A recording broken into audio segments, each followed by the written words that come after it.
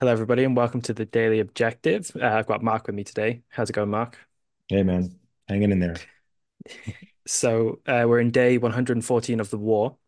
And today, what we're going to be talking about is basically piggybacking off a comment made by Netanyahu in an interview recently. But we're not really going to be talking about the interview. We're more going to be talking about what we think about this kind of offhand comment, just as a way to get into the topic, really. So Netanyahu, whilst he was being interviewed, commented that the war will continue for a long time, but it's going much better than people expected.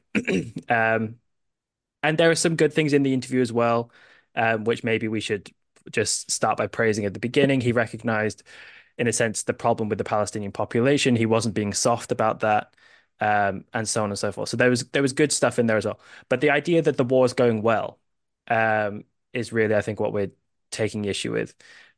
Even if it's going better than people expected, that is itself a problem. Um, and I have a couple of points on which I guess I would base my understanding of the war not going very well. But Mark, what's your initial reaction to the idea that the war in Israel is going well? Do you think it is, or do you think it's pretty bad, like I do?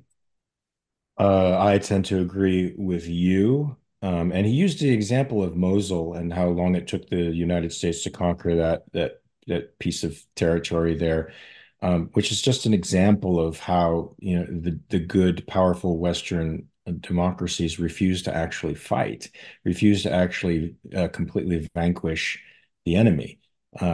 This war could have been ended on October 13th. That would have been a successful war with the entire population renouncing Hamas, Islamic Jihad, the Palestinian Authority, and every other terrorist organization that passes itself off for a government, and then agreeing to never, never use violence again in the future and to abide by the norms of Western civilization. That would have been a victory, and that would have been a success. Instead, they've decided to put IDF soldiers in harm's way by subjecting them to some of the most difficult combat conditions that any human being can experience. The fact that even a single IDF soldier has been killed, let alone the 100 plus or 200 plus that have died in this conflict, is a prime example of the fact that this is not successful. And it's not successful because we are holding the enemy on an equal moral plane, or equal moral footing as the people defending themselves. And that is simply wrong.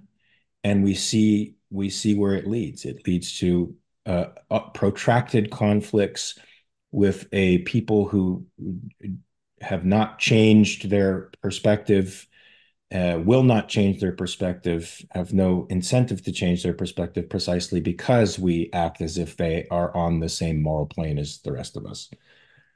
Yeah, absolutely. And I think that goes to the heart of a lot of why the wars, or why I don't think the war is successful. But really, the war, I think, got off on the wrong foot straight away, in the response. So even though there was a kind of retaliation from Israel very quickly, there were various strikes, there were some raids that were going on. There was one on the 13th, so a few days after, and then a few more dotted about.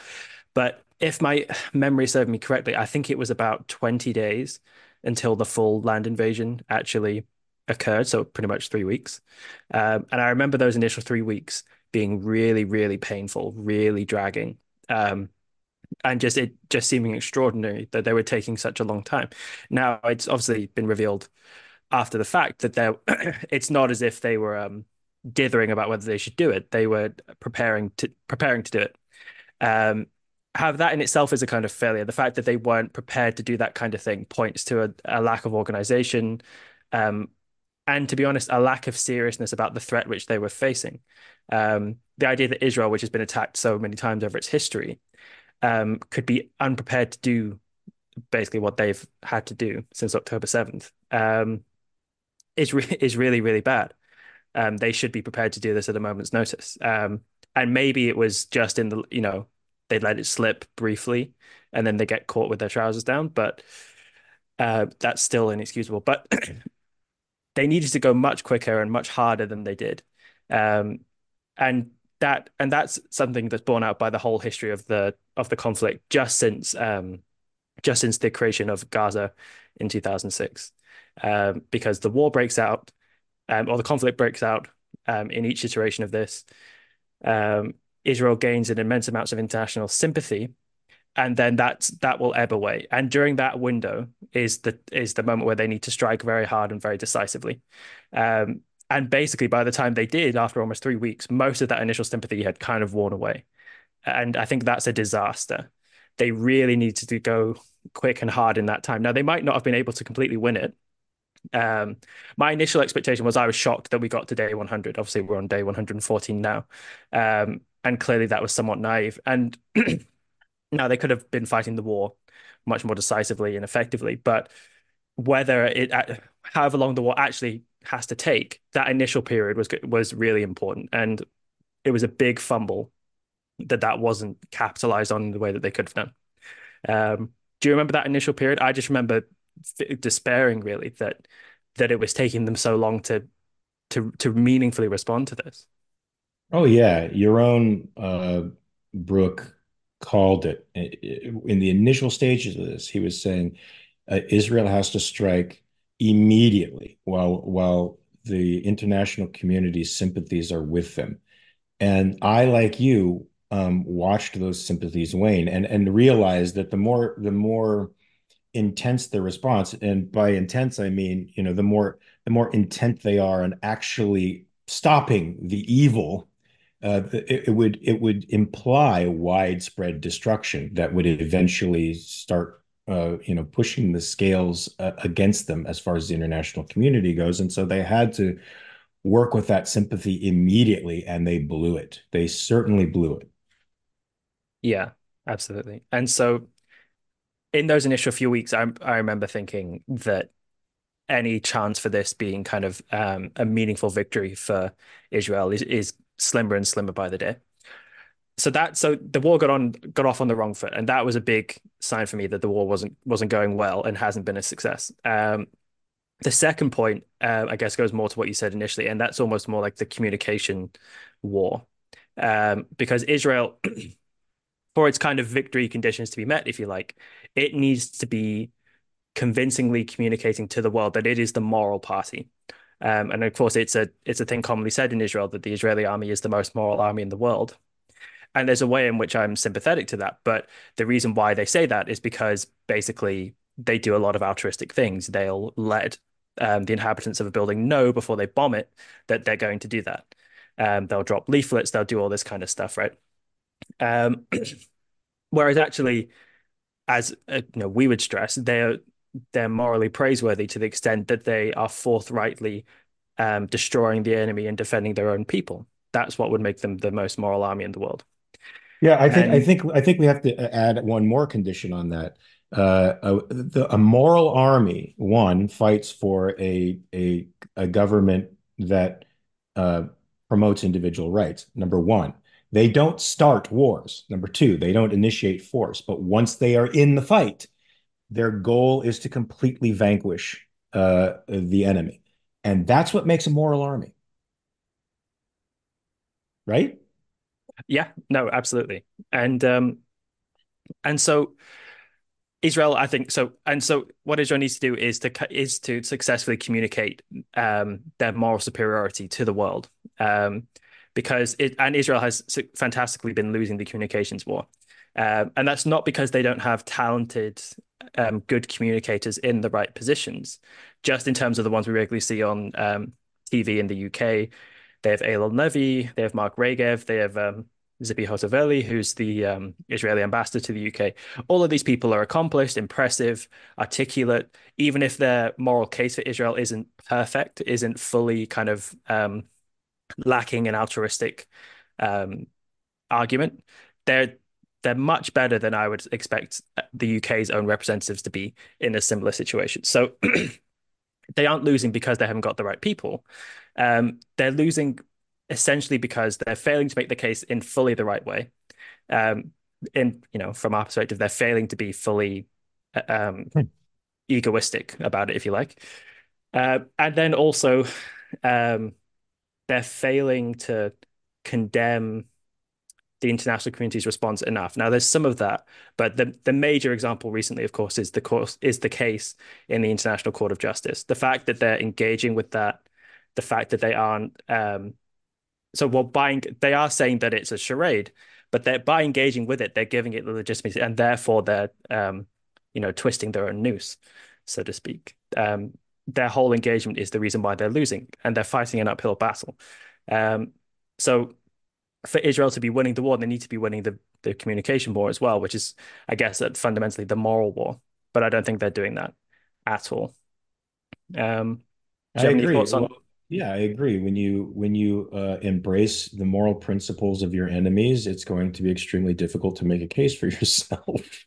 They have to renounce those and explicitly renounce them, reject them entirely, and say why they reject them entirely. And I think there's enough rational people out there if they can make that case that they're going to start making them think. Yeah, and part of the reason why they need to be making the case and they need to be making it consistently is because the war in Gaza that's going on right now. Netanyahu in the interview says that he is expecting it to take at least another year, and he compared it to the U.S. siege of Mosul, as you mentioned, I've that took about 9 months, and he was kind of saying, based on the fact that that took 9 months, we can expect this to take a year, since actually Gaza's. I think it's either the Gaza is a bit smaller than Mosul or the other way around. I can't quite remember, but God, I completely lost my train of thought. Um, It's going to take everyone, 9 months or yeah. another Oh, year. Daniel saying everyone in the comment section thinks we are anti-Israel. That's not true. We're not critiquing Israel here from the perspective of saying that Israel is the bad party. Very much the opposite. We think Israel is the morally justified party. However, it isn't doing enough to fully defend itself. We think that Israel has the absolute right to do that, but it is participating, unfortunately, in its own defeat in various ways, one of which is by participating in the International Court of Justice case, for example. Even by engaging with it, they are contributing to the slow defeat of themselves on the international stage. They don't come out of it looking good. They end up being basically besmirched by association because, in most people's minds, um, let's say Israel's attacked again by one of its neighbors. Let's say Jordan decided to weigh in on the war and killed a bunch of Israeli civilians. In terms of the international response to that, I think what would happen now is people would say, well, that's bad, but that, Israel kind of brought it onto themselves. After all, aren't they kind of these people who are maybe engaging in genocide? So Israel has completely lost its moral high ground. It's been brought down to the level of its neighbors, who are the barbaric aggressors in this case. Please don't mistake it that we're saying that Israel is the morally inferior side. We think it's the superior side, but therefore we think it has to do much more in order to justify itself. Um, do you have anything to say, Mark, to people who think Yes, we're yeah. I mean, it's literally insane. Have they been watching the 100 Days of Programming, where we are probably the only channel on the planet that is unapologetically for Israel? But the fact that we point out their moral failings, and it's not moral failings as in it's not moral failings in the typical way that I think people out there would consider it. It's moral failings is in not taking the fight to them enough.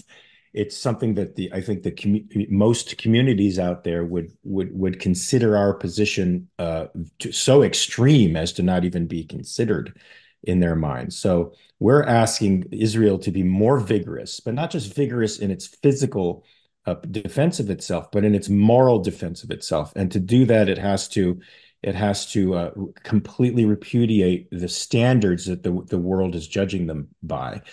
Um, and because as it stands now, the Palestinian savages, which is exactly what they are winning the PR war because they're just exploiting the dominant ethics. The dominant ethics is altruism that automatically gives moral weight to the weaker, person, to the benighted, to the poor, and it automatically puts the onus on Israel to sacrifice itself for it. So Israel has to fight against a ethical culture that damns them from the beginning. But the case has been made for them. It's been made by objectivists. It's been made by Ayn Rand. They have the template there that they could use to reject this standard.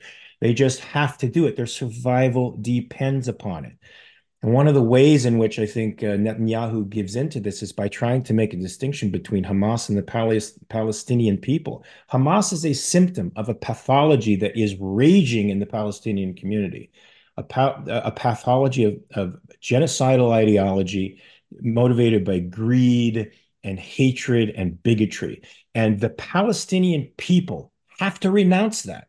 They have to renounce that entirely as an ideology that animates them, or they are accomplices.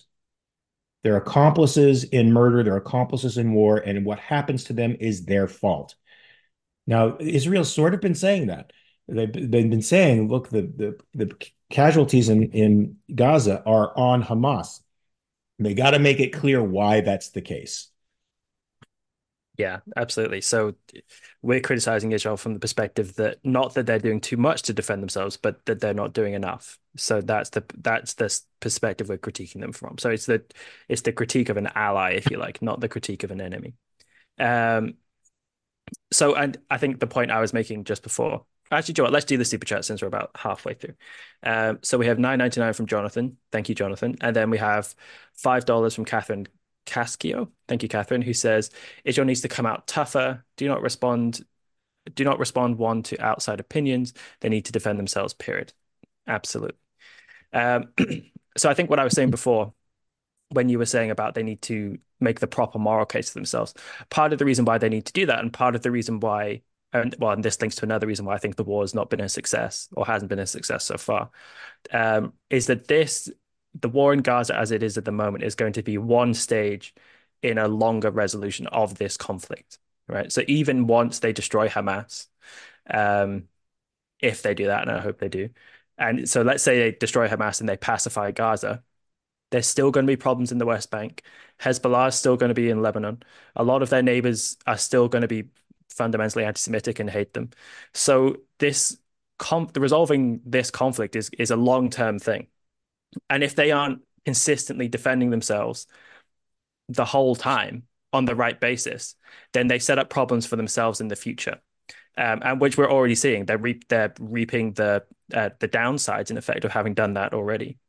Um, and so then, and the reason why that points to another reason why the war's not been successful is even though in this interview, Netanyahu does say some things about what the future of Gaza is going to look like. So, for example, he says some good things about the fact that he doesn't think the Palestinians are going to be able to have their own weapons or their own army. They're not going to be able to sign compacts with Iran and so on. And that's all very good. That's right. They shouldn't be able to do that, as otherwise they would be able to threaten Israel's security. At least they can't do that for a very long time until the culture's changed. Um, but what we need to be seeing more from Israel, I think, in terms of its planning for the future, is not just things about Israel having a security responsibility for Gaza. We need to see a long-term strategy or plan about how they're going to root out anti-Semitic, anti-Israeli sentiment. Because until they do that, the people in the region will continue to want this war for generations to come. We were speaking yesterday just about UNRWA, who in the schools that they run teach these ideas and bring them to the next generation. Um, and the degree to which anti-Semitic opinions proliferate in this region of the world, it's extreme. The ADL Global 100, people can go check out, and they basically kind of poll and keep track of anti-Semitic opinion in the world. And for the Middle East and Northern Africa, out of 275 million people that they've kind of interviewed and polled, 200 million count as holding anti-Semitic views. So there's a huge kind of cultural sea change, opinion change that needs to happen. And Israel has got to be kind of leading that change, and they need to be indicating how they're going to do that, because that's the long-term way they're going to stop this war breaking out again and again and again. Do you agree with that, Mark, or do you have different thoughts? No, I do agree with it. It just seems like a daunting job and that Israel is not equipped to do at the moment.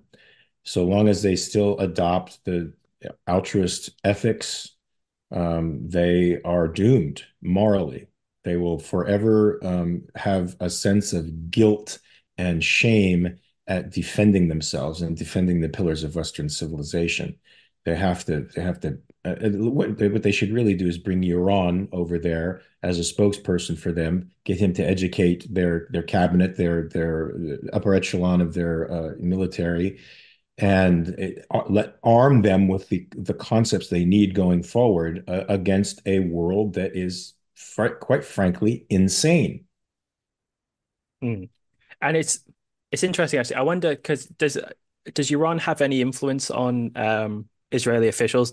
Has he ever mentioned whether they watch his show or anything? Because and I guess the point really I'm wondering is that the Israeli officials in the government tend to be better than most governments in the world for making a moral case for themselves. Now, occasionally they do it badly, and they far too much, I agree, indulge in an altruistic kind of justification. Like we are justified because of all the altruistic things we do, because we care so much for the civilians of the opposing side, and so on. Um, but you do hear things coming from Israeli spokespeople occasionally about just as yesterday, for example, not yesterday, on actually it was no 2 days ago it was on Holocaust, the celebrations for the Holocaust Memorial Day or the commemorations perhaps in the UN, the Israeli representative Gilad something or other whose name I'm forgetting defended Israel as being the one country in the region that's liberal and democratic. Now that's not quite exactly the same kind of concepts which we might use. We might say defend individual rights or something, but liberal and democratic is much more the right kind of thing. Daniel something, Gilad Erdan. There you go. Everyone should go watch his speech, by the way. It was very impressive. So the Israeli officials are much better at making the right kind of case for themselves. I just wonder sometimes whether they, along with the kind of inconsistencies from the altruism, I wonder whether they view themselves as being pragmatic, and that's why they make these concessions sometimes because they know, for example, the rest of the world doesn't hold that same standard, and therefore they kind of, even if they have the right ideas, they're going to sort of renege on them time and time again. I don't know if you get the same impression, but I do think that's the case. I think necessity has brought them to the closer to our conclusion because they've lived in the middle of a hostile world over there as the only democratic state in that region, and they've come to very objectivist-esque conclusions about their own self-defense, given that they've been a persecuted minority for millennia. But I think a thread that weaves its way through all politics now is pragmatism. So certainly they think, yeah, principles are adjustable, and in the end, we have to win hearts and minds by giving in and compromising to the world. And they don't understand that compromising with a person who completely has the antithesis of your values is a loss. It's a moral loss for you. It's a victory for the bad guys and a loss for the good guys. And that to be good, you cannot compromise your morals at all. yeah, and something which I'm part of the reason why I suspect they might hold that kind of pragmatic mindset is not only because it's common in the culture at the moment, but it's something which I think politicians sort of proudly radiate. They often Yeah. talk about how very proudly about how they compromise on things. I've been reading some political memoirs recently, which have been, very interesting, but it's clear that the politicians in them, even ones who I'm more sympathetic to, and who I like more, and who I think have a more who are better in their orientation on things. Very clearly, they view compromise as kind of Yes. the intelligent and wise way to go about things. And people who are too ideological, too absolute, are kind of dogmatists who are, getting in the way of things. So I suspect not. I mean, that's common amongst, I think, amongst all Western politicians. And unfortunately, even though what's good about Israel is that it's more Western, I think they also probably bring in that kind of Western mindset of politicians as well. Um, we're in the Absolutely. last few minutes. Anything final to say about why Israel's not winning the war, Mark? Yes, this is primarily an ethical battle. It's a battle for not for the hearts and minds of people who won't be convinced, but for the ethical high ground. And in order to maintain that high ground, you have to have an uncompromising stance on good. And that's not an ideological or dogmatic position. It's holding to principles of good and understanding that they're applicable across a universal in particulars, right? So they can't compromise. It's a loss to the it's a loss, a moral loss of integrity for them. They have to have an unwavering, uncompromising moral position. Absolutely. And until they do that, it's going to be very hard for me to see what they're doing and think that they're winning this war, I think.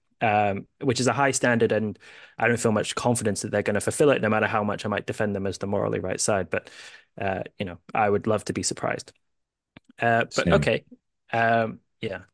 Let's wrap the show up. We've got TRS Extra coming up in just a few minutes. For people who've never watched that before, that's an extra episode of the reality show that we do on Sundays for YouTube channel members and for ARC UK members. I think, is it platinum members and above, Daniel? No, it's all members. It's all members, okay, from the basic silver member up. So there's still time just to sign up, guys, if you aren't members, and you can come and join us. We're going to be talking a bit about immigration surrounding a border dispute that's gone on in Texas at the moment between the state authorities and the federal authorities, and drawing that out to the wider discussion about immigration generally. We're also going to be talking about people who are vandalizing artworks. There's some people threw soup at the Mona Lisa in the Louvre recently. So we're going to talk about that. Okay, I'm not going to give away my position on that one. Yeah, okay, save it for the show, so everyone has to come over. So I'll hope we'll see you guys all there. I'm going to run and get a coffee just before we start up, but we'll see you guys all tomorrow on the Daily Objective again.